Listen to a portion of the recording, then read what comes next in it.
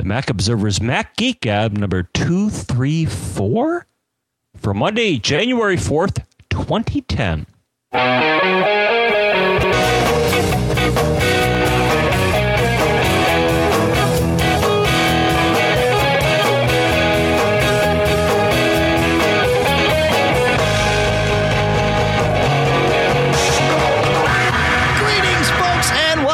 To the first Mac Geek Gab of 2010 of the what do we call this decade? Is it are we in the 20s? I don't know if it's technically a decade. No, see, we talked about this. Okay, so here's the deal. Yes, technically the millennium ended at the end of the year 2000, right? So the beginning of 2001 was the end of the millennium, and that's technically true. However, if we look at social convention, the 70s did not end in 1981. They ended in 1980. The 80s did not end in 1991. They ended in 1990. So social convention dictates that we are now in a new decade. All right. So we're definitely at some point in the future, which is awesome. Yes. Because all sorts of things will happen. Now, how do you feel? I said 2010. Now, some people have said that 2010 is perhaps a more proper way to say it, but it takes longer, so you should just say 2010. Look, for most of our lives, you and I, John, said 19 and then the final two digits, right. So 1992. We never said 1992, right? So I'm going to go with 20 and just roll forward with that. All right, and speaking of rolling forward, enough of this silliness, and let's. There is one more bit of silliness, and I can't take credit for this. I forget who can, but as as we look back on the decade before us, we have to have something to call it. We had the 90s prior to it, we had the 80s prior to it. We're in this decade of tweens or teens, but I'm pretty sure the previous decade was the noughties. Mm-hmm. Don't you think it was the noughties, right? Because we had the aught 1 and the aught 2 and the aught 3 all the way through the aught 9, so that makes it the noughties. Oh, naught as in as in a zero. Yes. Not as naughty. Well, you could. I don't know. I'm still trying to figure out the Gen X, Gen Y, Gen this, Gen that, whatever. It's a whole different thing. So we do have quite a bit to go through in this show. We've got some great questions all over the place. We're talking about batteries. We've got some stuff about NTFS, which is actually really cool. We've got some migration stuff to talk about. Windows. Not those Windows, not that Windows. Not the Microsoft Windows, but we've got window management stuff to talk about. The first thing I want to do, though, John, is talk about our first sponsor, SmileOnMyMac.com with PDF Pen. Now, PDF Pen is up to version 4.5. This is a piece of software that obviously been around for a while. What it allows you to do is manipulate and edit PDFs in a way that really no other app that I've found will let you do, and certainly not at this price point. It's $49.95 for PDF Pen, the regular version. And what it does is, let's say you have a file. Now, you can either start with a PDF or you can start with either text or an image and print out to PDF Pen and then do things like if you have a scan of your signature, you can add that to a PDF. So if you get something from, like, if you use eFax, right, and somebody faxes you something and says sign it and fax it back, well, you can sign it right there by pasting your signature in and then email it back to them as an encapsulated PDF. You can edit the text inside a PDF. It actually uses the glyphs from the font that are embedded in to move text around, and you can edit the text if you need to. You can move images around, and then version 4.5 has brand new improved OCR engine, which allows you to take the text that's in a graphical PDF and turn it into textual data that you can then edit or copy and paste, and maybe you could even take it and put it into a Word document if you wanted. So all of this is in PDF Pen Pro, and I believe it won, and I know it won a Macworld Eddie. I believe that was for 2009. All available at SmileOnMyMac.com. There is a free trial available, of course. So go ahead, just go download it, play with it, have fun, and then once you're hooked, It's $49.95, and I know you will be because I couldn't live without it. So, and I use it. Maybe I don't use it every day, but I certainly use it every week and sometimes even more than that. So smileonmymac.com, PDF pen. And with that, we move on to Chris, and we're talking about Windows. It's a cool thing when we get multiple questions or tips that all sort of kind of, mold together into a topic. So we stumbled onto that. Yeah, week. and Windows, I think, are important, despite, I think, Microsoft trying to trademark the term. And I don't know if they won doing that. But different OSs, I think, handle the placement and priority of Windows in different ways. And I got to say, Dave, we'll talk a little more. Yeah. Shortly. But, sometimes Windows, the operating system, does it, I think, in a better way than the Mac does sometimes. Yeah, sure. But then there's some questions and some answers which can kind of help that out. Yep. All right. So, Chris called. Hey, guys. This is Chris in Orlando, Florida. Long-time listener, first-time caller. I have a question about App Calculator. I just upgraded to a 27-inch iMac, and that is a sweet machine. I'm able to converge. I love conversion, so I'm able to converge my iMac, my 20-inch iMac, and a second monitor all into that one 27-inch screen and do my work on one screen versus two screens. But I do a lot of number crunching, and it's kind of a pain to just constantly click down to activate the calculator and then punch in the numbers, come back and do that repetitively. And I do that a lot of times throughout an hourly session, and I do this all day long. I don't want to have a separate calculator on my desk. I'm trying to eliminate all that clutter on my desk. And I'm looking for a program that will allow me to keep calculator always on top. I have Launch Bar, but again, I'm hitting all these keystroke commands to just try to get the calculator up and do yada yada. If there is a way in which you can, if somebody can recommend a program that is Snow Leopard compatible, that will allow me to have calculator always on top, or a third-party calculator that does the same thing, I would appreciate it. Again, just doing simple math and calculations, nothing scientific and such. This is where you cut me off. And so we shall, Chris. Cut him off. I have one initial observation, Dave. I was thinking of this. It's a surprise, but yeah, go ahead.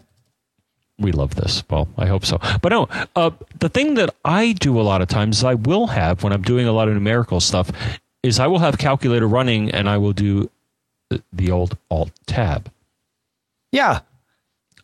Which I found that in general is fairly intelligent. I don't know the exact algorithm, but I think it does have some intelligence in that the apps that you rotate between, if you visit them fairly recently, when you do the Alt-Tab, it'll bring you back to those more often than the ones that you haven't been to in a while. Yeah, I'm still trying to figure that out. But it seems to be kind of intuitive, and Windows in a sense is like that as well. If you Alt-Tab between apps that you use, and you keep Alt-Tabbing between them, it seems to figure out, you're probably using these, and I'll give these priority. All right. First of all, hang on for a second. We're not the Windows Geek Gab. We're the Mac Geek Gab. So it's important to note that Alt-Tab won't do a darn thing for you on your Mac, as far as I know. But Command Tab. I'm sorry, Command Tab.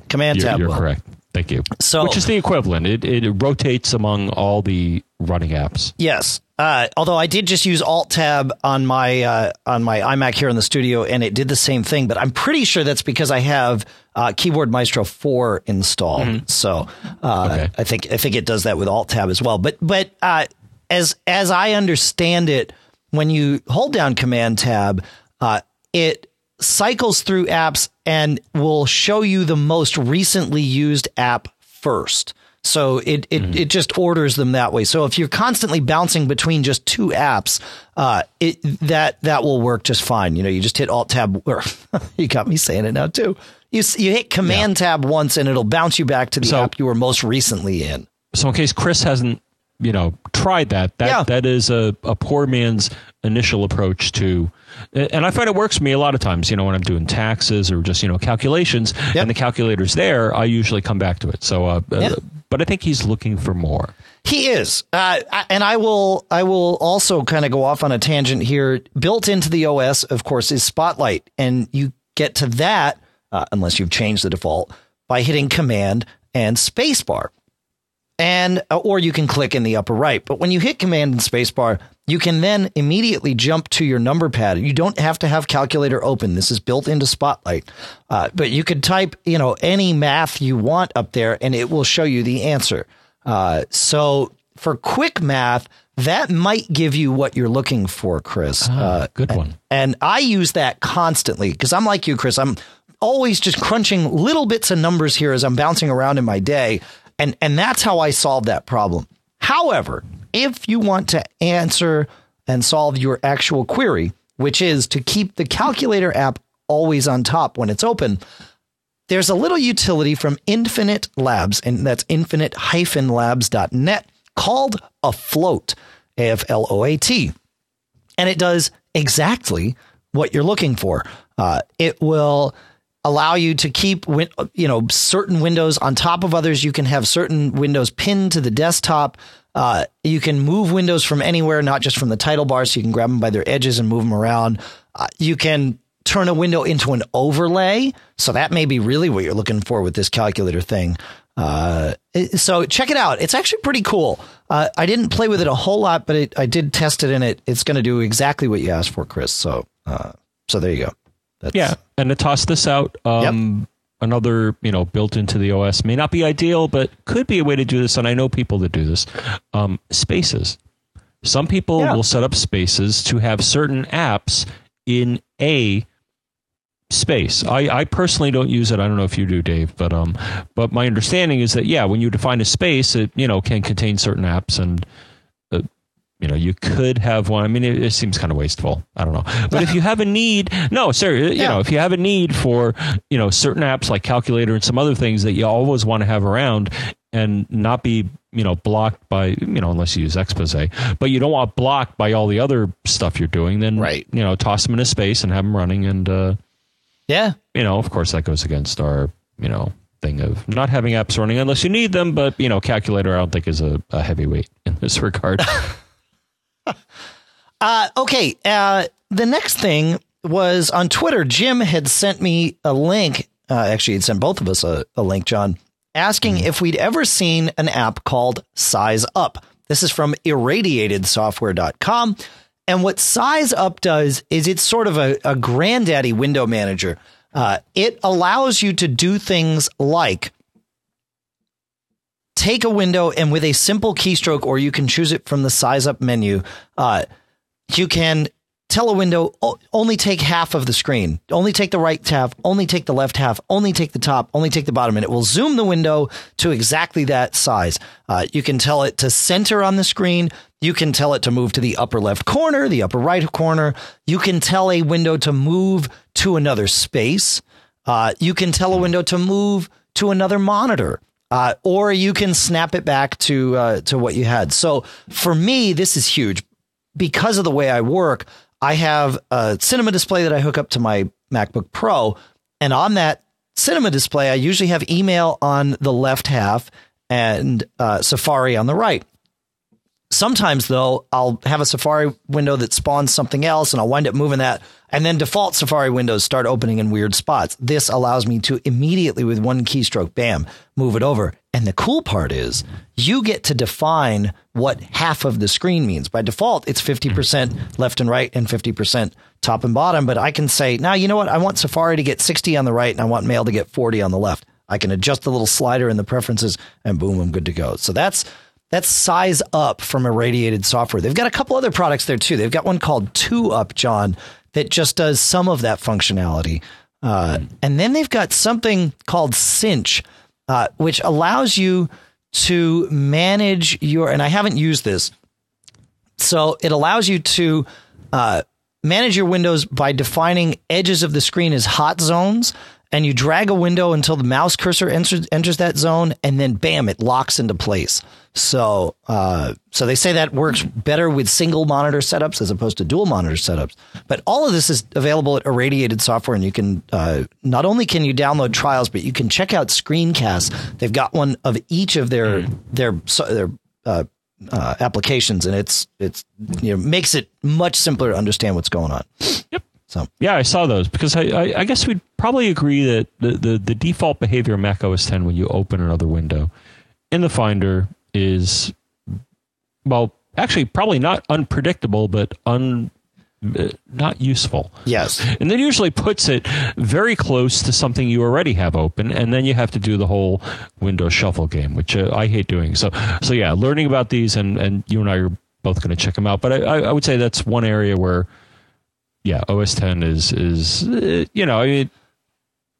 it's not smart.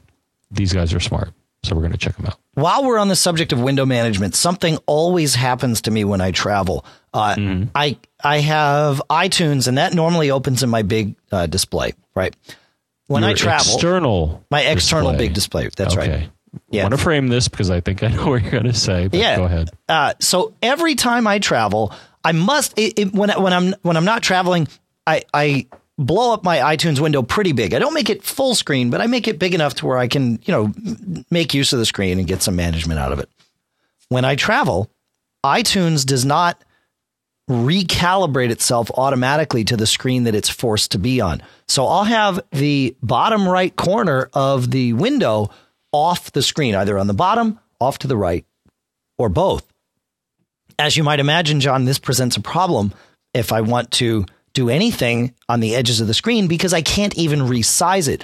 And iTunes does something very interesting because if I hit the little, if I go up into the upper left where there's the red button, which closes it, the red X, which closes it, the yellow thing, which minimizes down to the dock, or the green one, which normally zooms, but in iTunes behaves a little bit differently. It toggles back and forth between the mini player and the full screen. So it always leads me in a frustrating situation. However, I've found a solution. If you Option or Alt click on the yellow button in iTunes, I think it's the yellow button, right? Or maybe it's Option Alt. It's Option or Alt click on the green button in iTunes. It zooms that to the full window. So of whatever that is, and gives you the ability to then grab that lower right corner and resize it to whatever you want. So, that's a fish shake from me. Yeah. A little mini one to any operating system, be it Mac or Windows. As I've seen it, I have a Dell Inspiron 9400. I'm probably going to upgrade it this year because it's kind of a wimpy machine. All right. For development. But when I bring it into work and I always hook it up to an analog output, I have a Dell external monitor. It has analog and digital input. The digital DVI is for my Mac, and the analog is to extend the output of my Dell 17-inch screen.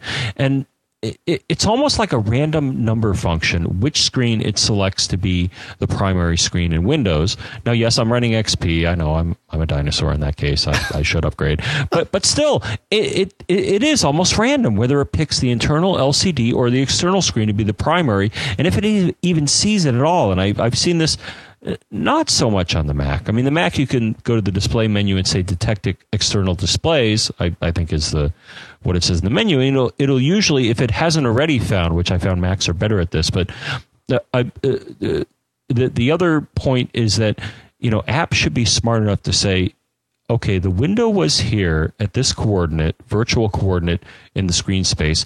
That screen's not here anymore. Maybe I should relocate this window. And I'm just baffled the number of times I see this in applications on both platforms. Yeah. That either the API offered by the Microsoft or Apple is insufficient, or somebody's taking a shortcut saying, they're not going to display, they're not going to shut their machine down and open it up again with a different screen resolution, which is, yes, I may. Right. So I don't know who to shake my fist at, whether it be Apple, Microsoft, or developers of applications that kind of take shortcuts and assume that you will not change your system configuration. But I find that aggravating. So in the case of iTunes, Apple gets the full brunt of the fish shake because they're good. Right. Well, I mean, it's either the OS or it's iTunes, but it's certainly something in the campus there at Cupertino that needs to be fixed. So, but anyway, I go through that because I was just thinking about it today. I'm getting ready to leave for CES, where I'll be Wednesday. Oh, really? Yeah, it's a short trip. I'm flying out Wednesday night. I'm flying back Friday night. So, but at least it doesn't overlap with Macworld. Yeah. Thank goodness. I think. Yeah. And for a lot of us. Yeah, that's right. No, I'm looking forward to Macworld Expo this year. I like the timing of it. I like the fact that I wasn't on a plane this past weekend. I think that's a very good thing. We will be at Macworld Expo. I'm trying to remember, and I don't have my calendar. I can pull up my calendar on my iPhone to tell you when our podcasts are. But the 11th, I believe. I believe I'm flying in on February 10th, which is a Wednesday. I believe we're having our thing. I'm doing it for Memory Day, but I just booked my flight, which that sounds right. The deals are quite good. So I believe Thursday the 11th. In the morning, I'm not sure if it was 10 or 11, you and I think we're actually, I don't know how this happened, but I think we're doing one of the first podcasts for the whole podcast stage there. We are. It's at 12:30 p.m. The show floor opens at noon on Thursday the 11th. It's open from noon to 6 on Thursday the 11th, 10 to 6 on Friday the 12th, and 10 to 6 on Saturday the 13th. So there is a weekend thing. Yep. We're doing our live Mac Geek Gab 3:30 p.m. on Thursday the 11th. Then my Running Your Mac Lean, Clean, and Mean will be at 3 p.m. on that same day over in the West Hall. So I've got to hustle. And then Cirque de Mac 7 will be that night at 8 p.m. And if you want tickets to that, let us know. We'll I think we'll have some extras, so we can pass them out to our listeners because you're all our favorites. And then we talked before. I think you may give me one or two. Nancy, I think will be there. Several TMO staff. Yeah. So if you know what we look like and you want a ticket, we could probably help. And then on Saturday at 10:30 a.m. Right. I think that's right. 10:30 a.m. Pacific time. The Mac Roundtable podcast happens on the main stage. Right. Yeah. So I don't know how that's going to work. There's a lot of people signed up for it. I don't know what's going to happen. Yeah. We might split it in half or do something. But anyway, that's what's happening at Macworld Expo. It is February 11th through 13th. We do have a hotel deal through Hotel Milano while we're talking about it, and sort of on a tangent, if you will. So you can get, I think $155 a night through our deal, which is $30 off their published rate through macworldexpo.com. So you can check that out at macobserver.com. All right. It's time to move into our questions. I think, John, is the right move here. Think so? Yeah, I do. And are we going to? Yep. And Scott. And we'll go. Yeah. Let me find Scott. So Scott writes, here's a good discussion item for one of your upcoming shows. How about discussing the best way to migrate from an old Mac to a new Mac? Specifically, if the old Mac is PowerPC based running Leopard to a new Intel based running Mac running Snow Leopard. The backstory: I have a 27-inch iMac on order. As soon as it comes in, I want to migrate off my PowerBook to the iMac. It'd be nice if I could just migrate everything that is not PowerPC specific to the new iMac. But I'm old enough to know that this is not going to be a smooth transition. Can you discuss what those of us who received shiny new Macs can expect during the migration? Okay. Number one. Yeah. I'm going to toss it out. But so he's going from an old machine to a newer architecture. Now, obviously, the big problem is you're going from PowerPC to Intel. One thing I would do, because I did this when I did migrate from a older PowerPC machine to my Intel machine, was when I went from my PowerBook G4. I looked at all the apps and made sure that if I had an app, I would go to System Profiler, look in the I believe it's the Applications category, and it will show you in one of the columns what the state of the application is, and it'll either say Universal, PowerPC, Intel, etc. One recommendation I would have is before he does the migration is to try to, just as a pre-flight thing, upgrade any apps that are PowerPC only, and there is a update available like Graphic Converter and all sorts of apps. I mean, it depends on the developer. Some of them just decided, I'm just going to toss out a universal app. Some said, all right, I'm going to make an Intel only because it is smaller because they don't have to bundle all the code. So perhaps one thing, and just to get a feel for what you may run into when you do the upgrade, is to run System Profiler anyways and look at your apps through and just to see what category they're in, because not only apps, but drivers and other things may have little hiccups if they are PowerPC only. So that would be my first bout of recon to before you actually. I mean, you won't hurt anything, but in order to make the process smoother and what do you have, Dave? Yeah, so I'll kind of rewind a little bit on Scott's question. He thinks it won't be smooth. I beg to differ. The last migration I did from a PowerPC iMac to an Intel iMac was actually right here in the studio, and it went very smoothly with the migration assistant. However, that was prior to Snow Leopard. In fact, I still haven't put Snow Leopard on this machine because, I'm following the if it ain't broke, don't fix it rule. And so what OS did you go from and to? Whatever the current release of Leopard was at the time. So if let's just say for example, it was 10.5.4. If it was 10.5.4 on the new iMac, it was 10.5.4 on the old iMac. So this was a, apples to apples in terms of OS migration, but it was PowerPC to Intel. Now, going to Snow Leopard, I think you're still going to be okay, but there's a couple things. As you said, John, you want to make sure you have Intel or at least universal versions of as many apps as possible. If not, the process will almost certainly install or enable Rosetta, which is the PowerPC translation engine that exists on the iMac, on the Intel Macs these days. And if I recall, Dave, I don't know if by default it installs that, does it? No. Or at least from what I recall, when I upgraded. Now again, it wasn't on a PowerPC machine, but I do not remember it explicitly saying. I think the advice I had was, go to customize. I think it's customize button.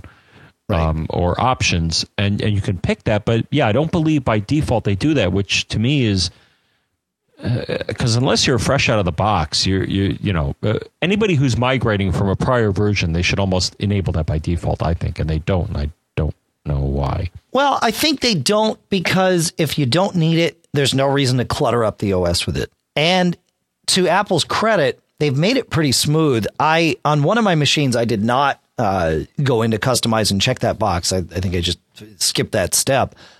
Mm-hmm. And when I went to run Quicken, which is the lone holdout PowerPC app that we run here at the Hamilton Homestead, the system popped up a little message. It basically, I don't remember the wording exactly, but it said, you need Rosetta. Should I turn it on? And you say, yeah. And then it either just enables it from the packages that are there or it downloads it over the internet. But it in some capacity, it was other than are you sure you want to do this? It was totally seamless to the user.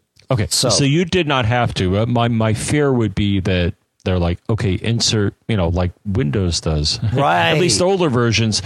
So it did not prompt you, oh, by the way, do you have your Snow Leopard CD or DVD? Which, of course, you didn't. No.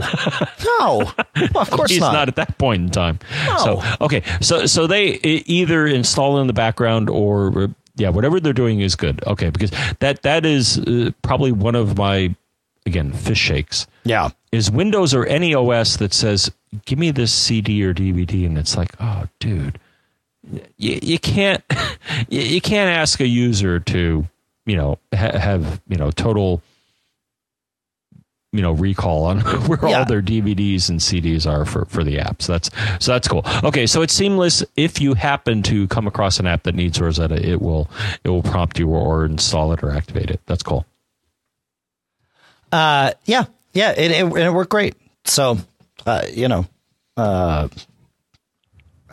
I don't think Scott's. I don't think, and I think he's already been through this process. Right? We actually sent a lot of this feedback to him via email when his query first came in because we knew it was a timely thing.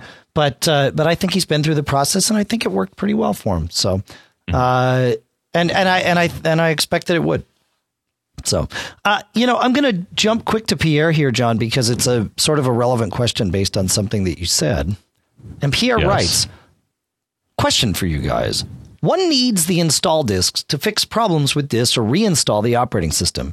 My question is whether someone who bought a computer that initially ran Tiger and is now running Snow Leopard needs to keep the original disk for these tasks, or is the Snow Leopard disk the one to use? Here's my take on it. I don't think no. The Snow Leopard disk is all you need. It is a full install. Even if you bought the upgrade version, it is a full install. We've covered that. Lots of people have covered that. It is definitive. You're fine with that. That said, personally, I always keep them. More often than not, I wind up they're valuable only in that I wind up loaning them to friends who are running older versions and don't want to upgrade and say, oh gosh, I lost my discs. Can you help me out? And, neighbors or whatever, like, oh yeah, do you have this? And I'm like, yeah, of course I do. So I always save it. The discs are small, but if you want to clean out clutter, you don't need them for that machine. So that's my take on this, John. Right. Yeah. I was going to violently disagree with you, but I'm only going to somewhat disagree with you. But no, I would say that the probably the only reason you want to have the initial install disks is there may be the slight chance that even though the latest OS claims to support some piece of hardware or other, well, no, mostly hardware, the disks that came with the machine are guaranteed to work with the hardware that is in the machine, assuming you have not changed anything. So if you want to get back to pristine, virgin, nothing is wrong, I hope, assuming the OS support is stable, that is the only reason I would include those. I'm just kind of floundering here because, yeah, for the most part, I think we talked about it before, Dave. You're assuming Snow Leopard has the support if it's going to install on an older machine that whatever is in that machine is effectively supported. So right. So I would say for nostalgia, or again, just if you think the machine is dying, or there's a question as to its health. Yeah, that is when I would take the original installed disks. Of course, back up your data as best you can. Reinstall the original OS if the machine is still doing whatever weird stuff it's doing, assuming it's still under warranty, or even if it's not. That is a baseline. So I would say for the turbo geeks out there, yes, keep those disks. For the most part, though, if you resell it, as long as the machine is guaranteed to work under Snow Leopard or whatever OS that they claim it works under, you'll be cool. Right. Yeah, cool. All right. Our second sponsor for this show is Circus Ponies at circusponies.com and their notebook product. Notebook is built to organize information in topical yet broad-reaching ways. What you do is you fire up the app, and the first thing you'll see is a blank, looks like a yellow line notebook or even a white line notebook. And you can start typing right in there. You can tab in and build little hierarchies. And then it gets really cool because you can pull in all kinds of media. You can pull in, as we've talked about before, if you've listened to the show, you can pull in PDFs, you can pull in images, you can pull in scans, you can annotate those, you can add keywords, and then when you need something, you can search for it, and you don't just have to search. You can search for things in many different ways. So if you remember, I put this in last Tuesday, you can search by the date you added it. If you remember a keyword that you added, you can search that way. And you can even use their multi-decks to search across multiple notebooks. So if you have one notebook for school, one for home, one for this, one for that, I think it's a great way to store your data and organize it. And in fact, a listener, and I believe it's Daniel. Yes. Listener Daniel uses it to as he listens to the Mac Geek Gab, he drags in the MP3 file into the notebook, plays it there, and then goes through and builds his own show notes, adding his links, adding his own notes so that he's got an annotated version. And he shared this with us, and I've been able to share it with all of you. We'll put a link in the show notes. In fact, it's already there. It's at macgeekgab.com/mgg_notebook_example. But you can see he's got 4 or 5 different episodes of Mac Geek Gab in this example. And it's pretty cool to see how he's done this. So you can check this out. And then you can go download, of course, a free trial of Notebook at circusponies.com. And then once you're hooked, it's $49.95. Sounds like a similar thing. And, we love that the software vendors allow us to download a free trial, because that way, you're getting what you want once you go and purchase, because you've already been using it. And all you got to do is add your license to it. You don't even have to reinstall the app. So circusponies.com, place you can get Notebook version 3.0, $49.95. Got anything to add there, John, as we move Excellent. through here? All right. No, we love these guys. Yeah. So Douglas here. We got to go to. Oh, yeah. Okay. Steven? All right. Okay. Yeah. No. I like Steve. Stevens is good, but no, we'll do both. We're definitely going to do both. So we'll do them. We'll do Stephen first. Stephen writes, I was just using my first gen MacBook on my lap when I realized it felt odd underneath. I turned it over and, to my surprise, saw that the battery was bowed out of shape. I took it out of the computer and saw that the plastic cover had expanded away from the metal body of the battery. He attached some pictures so that we could see what he meant. And man, is he right. I mean, this thing, it's got a clear arc on it. Help. Yeah. So, and maybe we'll jump in right here, Dave. He said, well, let me finish his question. He says, I'm wondering what to do now. Replacement batteries are something like 90 pounds, and I use my iMac as my main machine anyway. I use an iMac as my main machine anyway. Yeah, got it. Okay. What's the best way to dispose of the battery? Also, is it safe just to use the MacBook from the AC adapter with no battery on a long-term basis? I don't want to leave the battery attached in case it expands more or even explodes. So I'm going to answer his 2 questions quickly, because I know your fists are shaking over there, John. So number 1, no. As we've determined, you cannot use your laptop without the battery in. Effectively. It's not a good mode to be running in for. There are times when the CPU will draw more power than the AC adapter can provide by itself, and that's what the battery is there for. It's built this way. It's built so that it will do some trickle draining on the battery, even if you leave it on the bench. So, no, you can't. But you're right. You don't want to leave the battery attached, because it will eventually explode and maybe leak or worse. So, John, take it from there. Well, I would just say number 1, my advice is, and so we have a number of photos from Stephen here of the battery. It is clearly, all right, so alert to all our listeners. If you look at your battery and it is not I would say cubic or rectangular shape, this is very bad. And we have the picture. I think we'll post one of them. I think we'll post it in the show notes, Dave. We'll find an image server, but it is definitely put it up. You can embed images into the show notes. Expression Engine will let you do that. It's definitely curved. Yeah. So to me, that indicates that something in the battery is chemically not right. It ain't so right. Immediately, it ain't right. So immediately, and my speculation, Dave, and I think you concurred with this, is if you brought this battery, assuming it's an Apple battery, not a third-party battery, to any Apple authorized service center or Apple store, I'm assuming, Dave, and maybe I'm taking liberty here, and our Apple friends who are listening would help clue me in here. I would think they would quietly take this and give you another one. And say, please don't talk about this. That's right.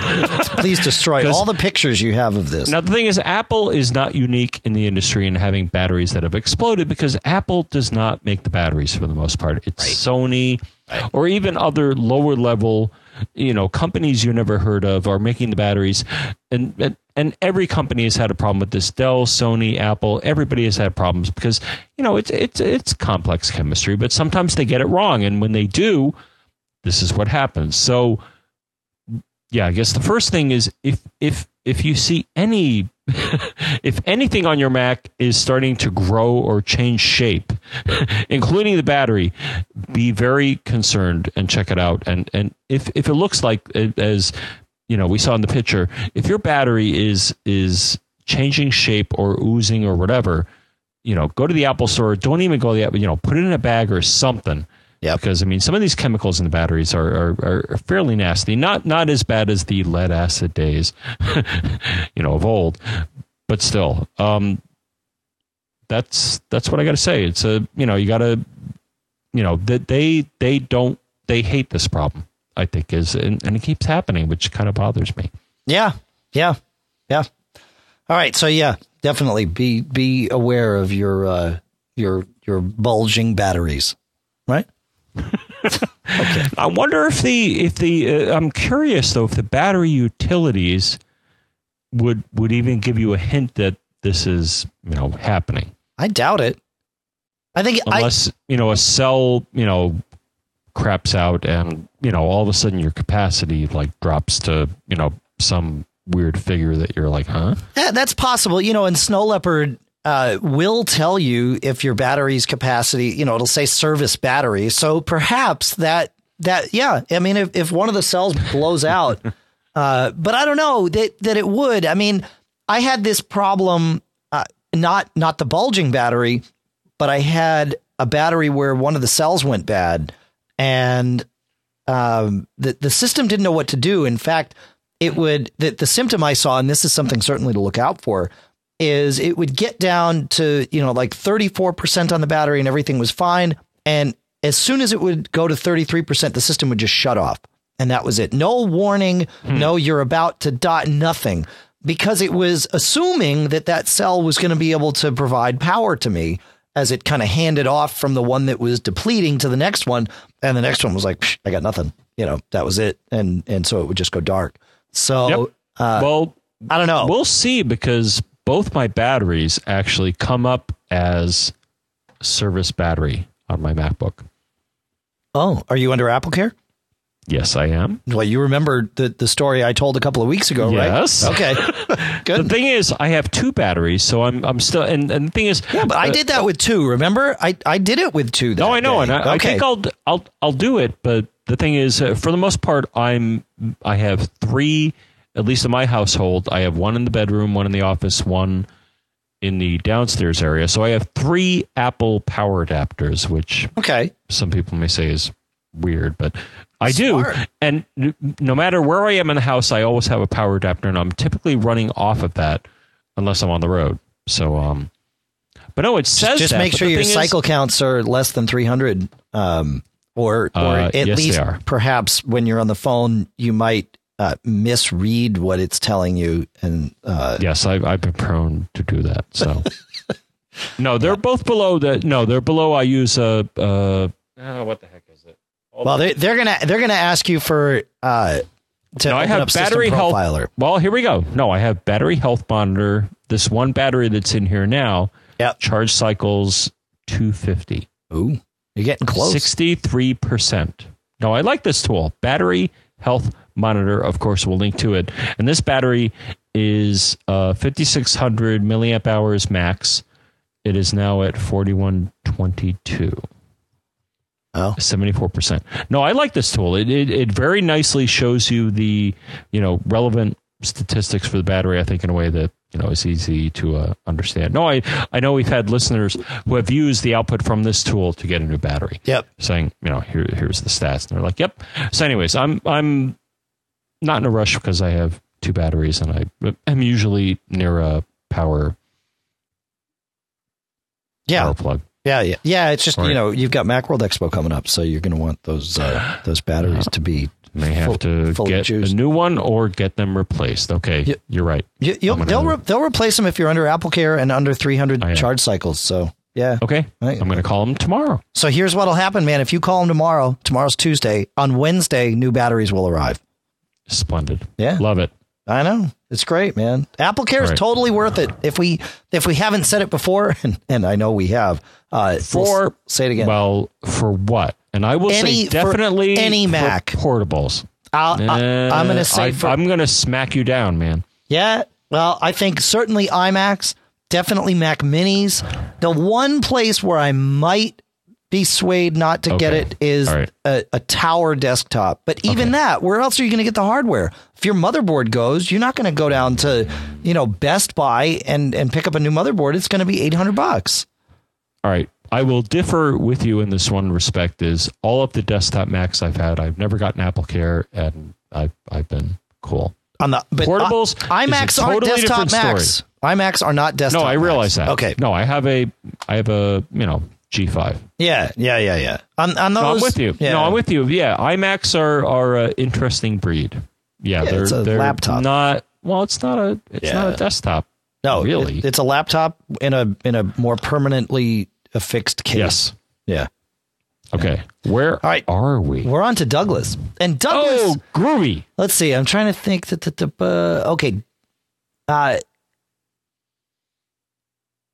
I'm just going to start at the top. Yeah, I'm trying to figure out where to go. Okay, Douglas says, thank you for answering my question in show 228 on using Time Machine alongside Carbon Copy Cloner. It was very helpful. During your answer, you mentioned that Snow Leopard is read-only for NTFS. If possible, I'd like to clarify this. I've read in a few places that Snow Leopard can write to NTFS partitions, but apparently not by default. I'm sending a couple of links that explain how to change this setting. Could you please take a look at them and let us know if it is actually possible? I'd love to have your take on it. All right. So he did send a couple of links, and John, of course, being our resident NTFS using dude, went ahead and took a look at this. So, John, tell us what you found. Well, I'm going to say that of the links that were sent to us, the one that was most on the mark was the one MacRumors.com. Our pals over there have a form, and this listed the solution. Now, the thing was, it listed a couple of different solutions. So the one that did not work, and we'll blow past this pretty quick. So the thing is, there are a number of ways in OS X or any Unix operating system to tell the operating system how to deal with a drive that is new to the system. Now, the solution that they offered that did not work but should have, and it was kind of weird, I'll mention it, briefly, is there's a file called fstab. Right. And if you look, I believe it's etc. So if you go to your terminal and you change directory to etc, and then you say something like cat, which is catalog, which in Unix spits out the contents of a file. And here I'm going to say fstab. I'm sorry. It's not fstab. It's fstab. It's fstab. It's fstab. Yeah, you got it right. Nope, because I'm going to say there's a fstab.db file. But I'm sorry. So in Leopard, it's one file, and in Snow Leopard, it's another. But let's ignore that. So anyways, the one way that Unix can tell what the drive is that it's mounting is a file called fstab. And one of the articles suggests that. The thing is, it didn't work under Snow Leopard. Changed the file. I went in fstab. I gave it and what you do, it's basically a text file where you give it a label or a UUID, which did not work either, of a drive, and you give it the read or write permissions. So the one thought was, let's change fstab. And then when you mount an NTFS drive, which is new technology file system, it'll work. It did not. So that didn't work. That's very sad. What will work, will you ask? And what will work? I do ask. So what works is in the discussion thread on Mac Rumors, they brought up a solution that I verified did work. And I actually took a drive, again, on behalf of you, the listener, a drive which I put at risk, but it worked out.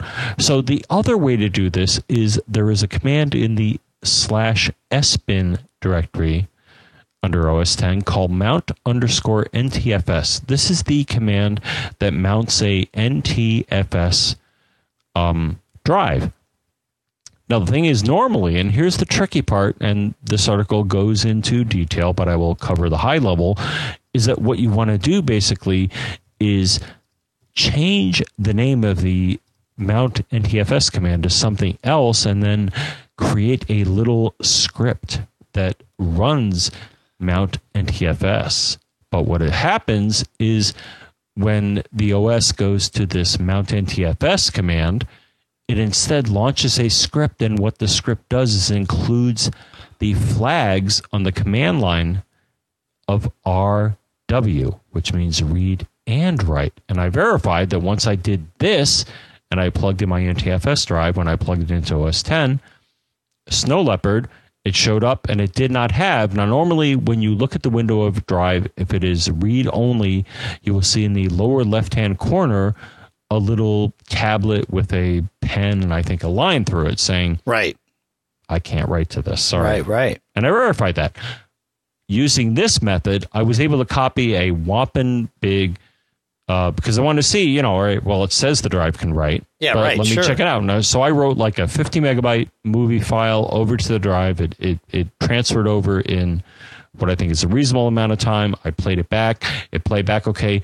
I will not guarantee that this is, and that's where I'm kind of scratching my head, is if you could do this, why don't they enable it by default? And I don't know if they just don't want to get into a big, compatibility deal with NTFS, and, which is kind of a legacy file system. I mean, a lot of people use it that run Windows machines, but I'm kind of, I don't know what your take is, Dave, but why would they not enable this? Because it's clearly through the command line something that you can do, at least with the current version of the OS.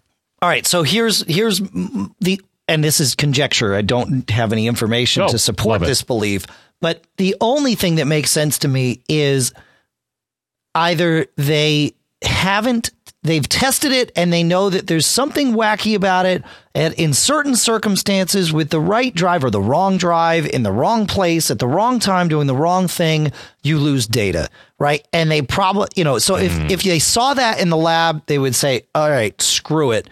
We're not doing this, just make it read only, and people can plug in a drive and read from it, but we're not going to go down the path of supporting people writing to this because we haven't tested it enough. Either we've tested it a little bit and found problems, or we just haven't tested it and we have no idea and we don't want to support it. We don't need to. HFS Plus. And okay, so here's the other thing as we're just sort of talking out loud here, because that's what we do. HFS Plus supports all of the things that Mac OS X needs. It supports FS events so that you can do, Time Machine and all that stuff. You start running this stuff on an NTFS drive and, okay, now there's weird permissioning things happening that, Apple didn't build into the OS. So it might, and I'm with you on that, because NTFS, when I've used it in the workplace, NTFS has an advantage in a Windows, primarily in Windows environment, right? That it has, very fine-grained, kind of like Unix, which is, I think was part of the inspiration for NT and NTFS, right? I mean, you read the books, right? But anyway, so they try to emulate that in NT, but yeah, sometimes it doesn't always cross over. Yeah, it does. Right. It doesn't. Yeah, exactly. So I think that's why they do it. It comes down to there's not enough of a need for Mac users to need to, to write to an NTFS volume that it's worth Apple opening up this can of worms to have to actually support it for the masses when Timmy goes out and buys a drive that has NTFS on it and plugs it in and 6 months down the road loses all his data because some wacky or loses access to all his data because some permissioning bit got turned on that nobody expected. I think that's where it is. That's my guess. Yep. All right. And we've covered, I think, Paragon is one company that makes a product, and there's a NTFS 3G, I think, which is something I found, an open source thing that lets you read and write from. So if you need to, but yeah, I would say in general, don't you probably don't want to use NTFS. Yeah, at least not writing NTFS on the Mac. I mean, It can be done, but yeah, I would question, seriously why you need to do that. Right. All right. One more. We will, we've had this one on deck for a couple of weeks and it's a quick one, I think. So we'll go to John. John writes, Yesterday, I began to get this alert warning when trying to delete emails from my inbox. It happens randomly, perhaps with emails that have ads in them or from those not in my address book. But the strange thing is, I've deleted emails from all these vendors before without getting this warning, which makes me suspect it's not about the sender. After a couple of tries, it will, in fact, delete. Is it possible there's some sort of malware implanted in the mail system? I think I clicked on a bogus Christmas shopping scam email the other day by accident. The offer of Photoshop for only $99 was too much for me to resist. And the screenshot does show that the message doesn't exist and can't be deleted, even though it's still there. My guess is that each mailbox in macOS 10, in macOS 10's mail.app, contains individual files for every message.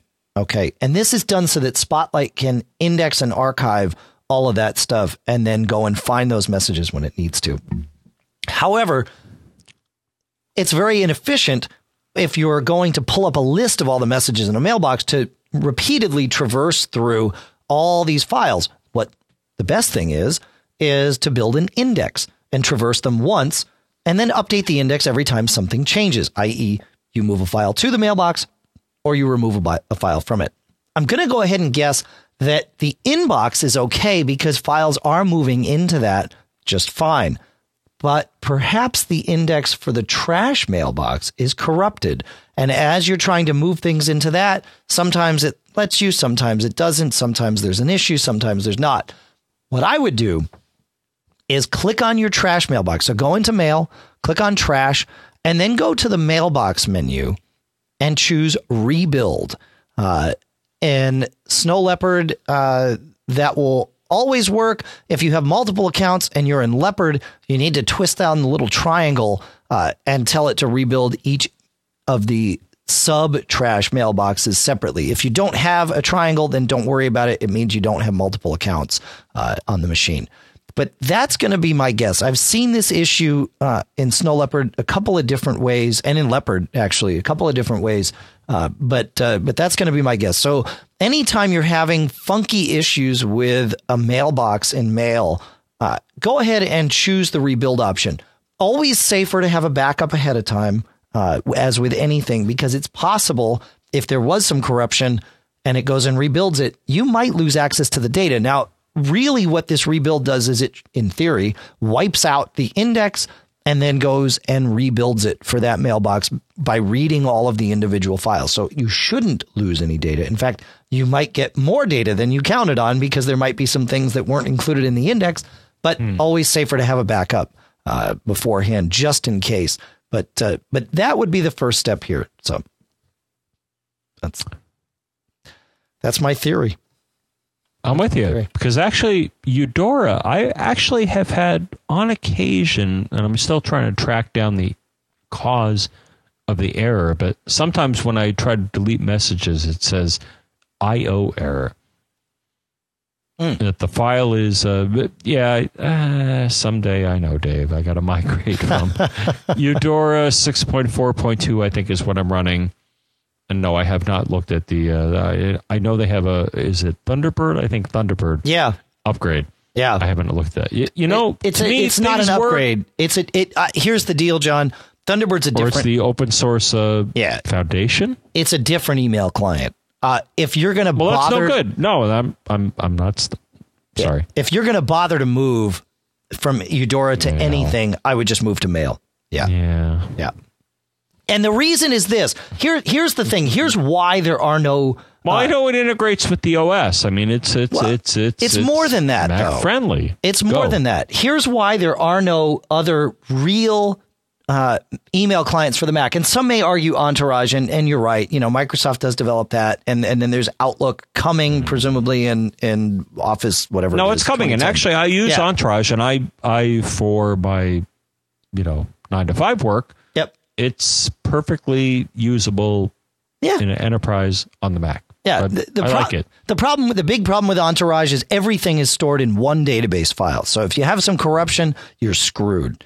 And especially if your email archive grows pretty big. But Entourage exists. However, there really is a notable lack of third-party email clients, right? I mean, we used to have MailSmith, Eudora, right? There was the one with the cyber whatever, but I can't remember the name of it. But there were CyberDog. No, CyberDog was a FTP client, wasn't it? Or was it? Yeah, it was a bunch of things. Yeah. But, all right, but anyways, the reason is that Mac OS X's Mail on its own, it's not perfect. It doesn't do everything that everyone needs. But Apple was really smart. They made it extensible. And what that means is that instead of some third party out there writing their own completely separate mail app, what they can do is write an extension for Apple's Mail. And there's hooks to build into all different places in Apple's Mail. And so you put this extension in there and you extend the functionality of Apple's Mail and add the things that you would want. Some people want a 3-pane view. So somebody figured out a way to do that with an extension. You want to file messages with your keyboard. And I can't imagine living in Mail without this. There's a utility from InDev software called Mail Acton, and I can file messages by hitting Control G for Mac Geek Gab or Control T for TMO. Right, but there's all sorts of stuff out there that allows you to add on to Mail. And Hawkwings used to be the blog. I don't think he's updated Hawkwings in a long time. Okay, because I use with Eudora, I use SpamSieve. Which I think you turned me on to, which Absolutely. Eudora in a sense has a extensible, but I think it's creaky because I get these IO errors when I try to delete messages, certain type of messages, and I'm like, right, what do you mean IO error? I mean, come on, dude, that's so 80s. Yeah. Yeah. So And SpamSieve does. It's got a little plug-in thing that you can use with Mail. And in Snow Leopard, a lot of these things got better because they enhanced the extensibility of it. So that's why there's this dearth of other email apps, is because you can't do everything you want with Mail. It's not perfect even with all the extensions, but it is flexible enough that it's simply not worth it to someone to write something else. I'll think about it. All right, there you go. And it is nice having it integrated with the OS. I have to, admit. Yeah, I've seen the hooks it has in the .Mac and all that other stuff. Oh yeah, it's cool. And on that note, Dave, I think on that note, it's time to bring in some music. But on that other note, oh my gosh, Dave. Yes, Dave, John. I know how to find you. You know how to find me. But how do they find us? I think they find us by, just get off your butt, pick up the phone, and dial 206-666-GEEK. And you don't even have to get off your butt, because that's 4335. We're going to tell you right here. It's 206-666-4335. If you're sitting there and you've got an iPhone in your hand, you can even record an audio comment. You don't even have to dial the phone. Touch. Or an iPod Touch. That's right. You can record an audio comment using the Voice Memo app. And then you can email that to us. Where? At feedback@macgeekgab.com. Now, Dave, did you say feedback@macgeekgab.com? You know I said feedback. I just want to make sure that you said feedback@macgeekgab.com. And then you can visit macgeekgab.com all by itself without the feedback to get the show notes. If you are a premium subscriber, we ask that you email us at premium@macgeekgab.com. Now, we do that for two reasons. One, yes, we do make sure we look at all the stuff that comes into premium.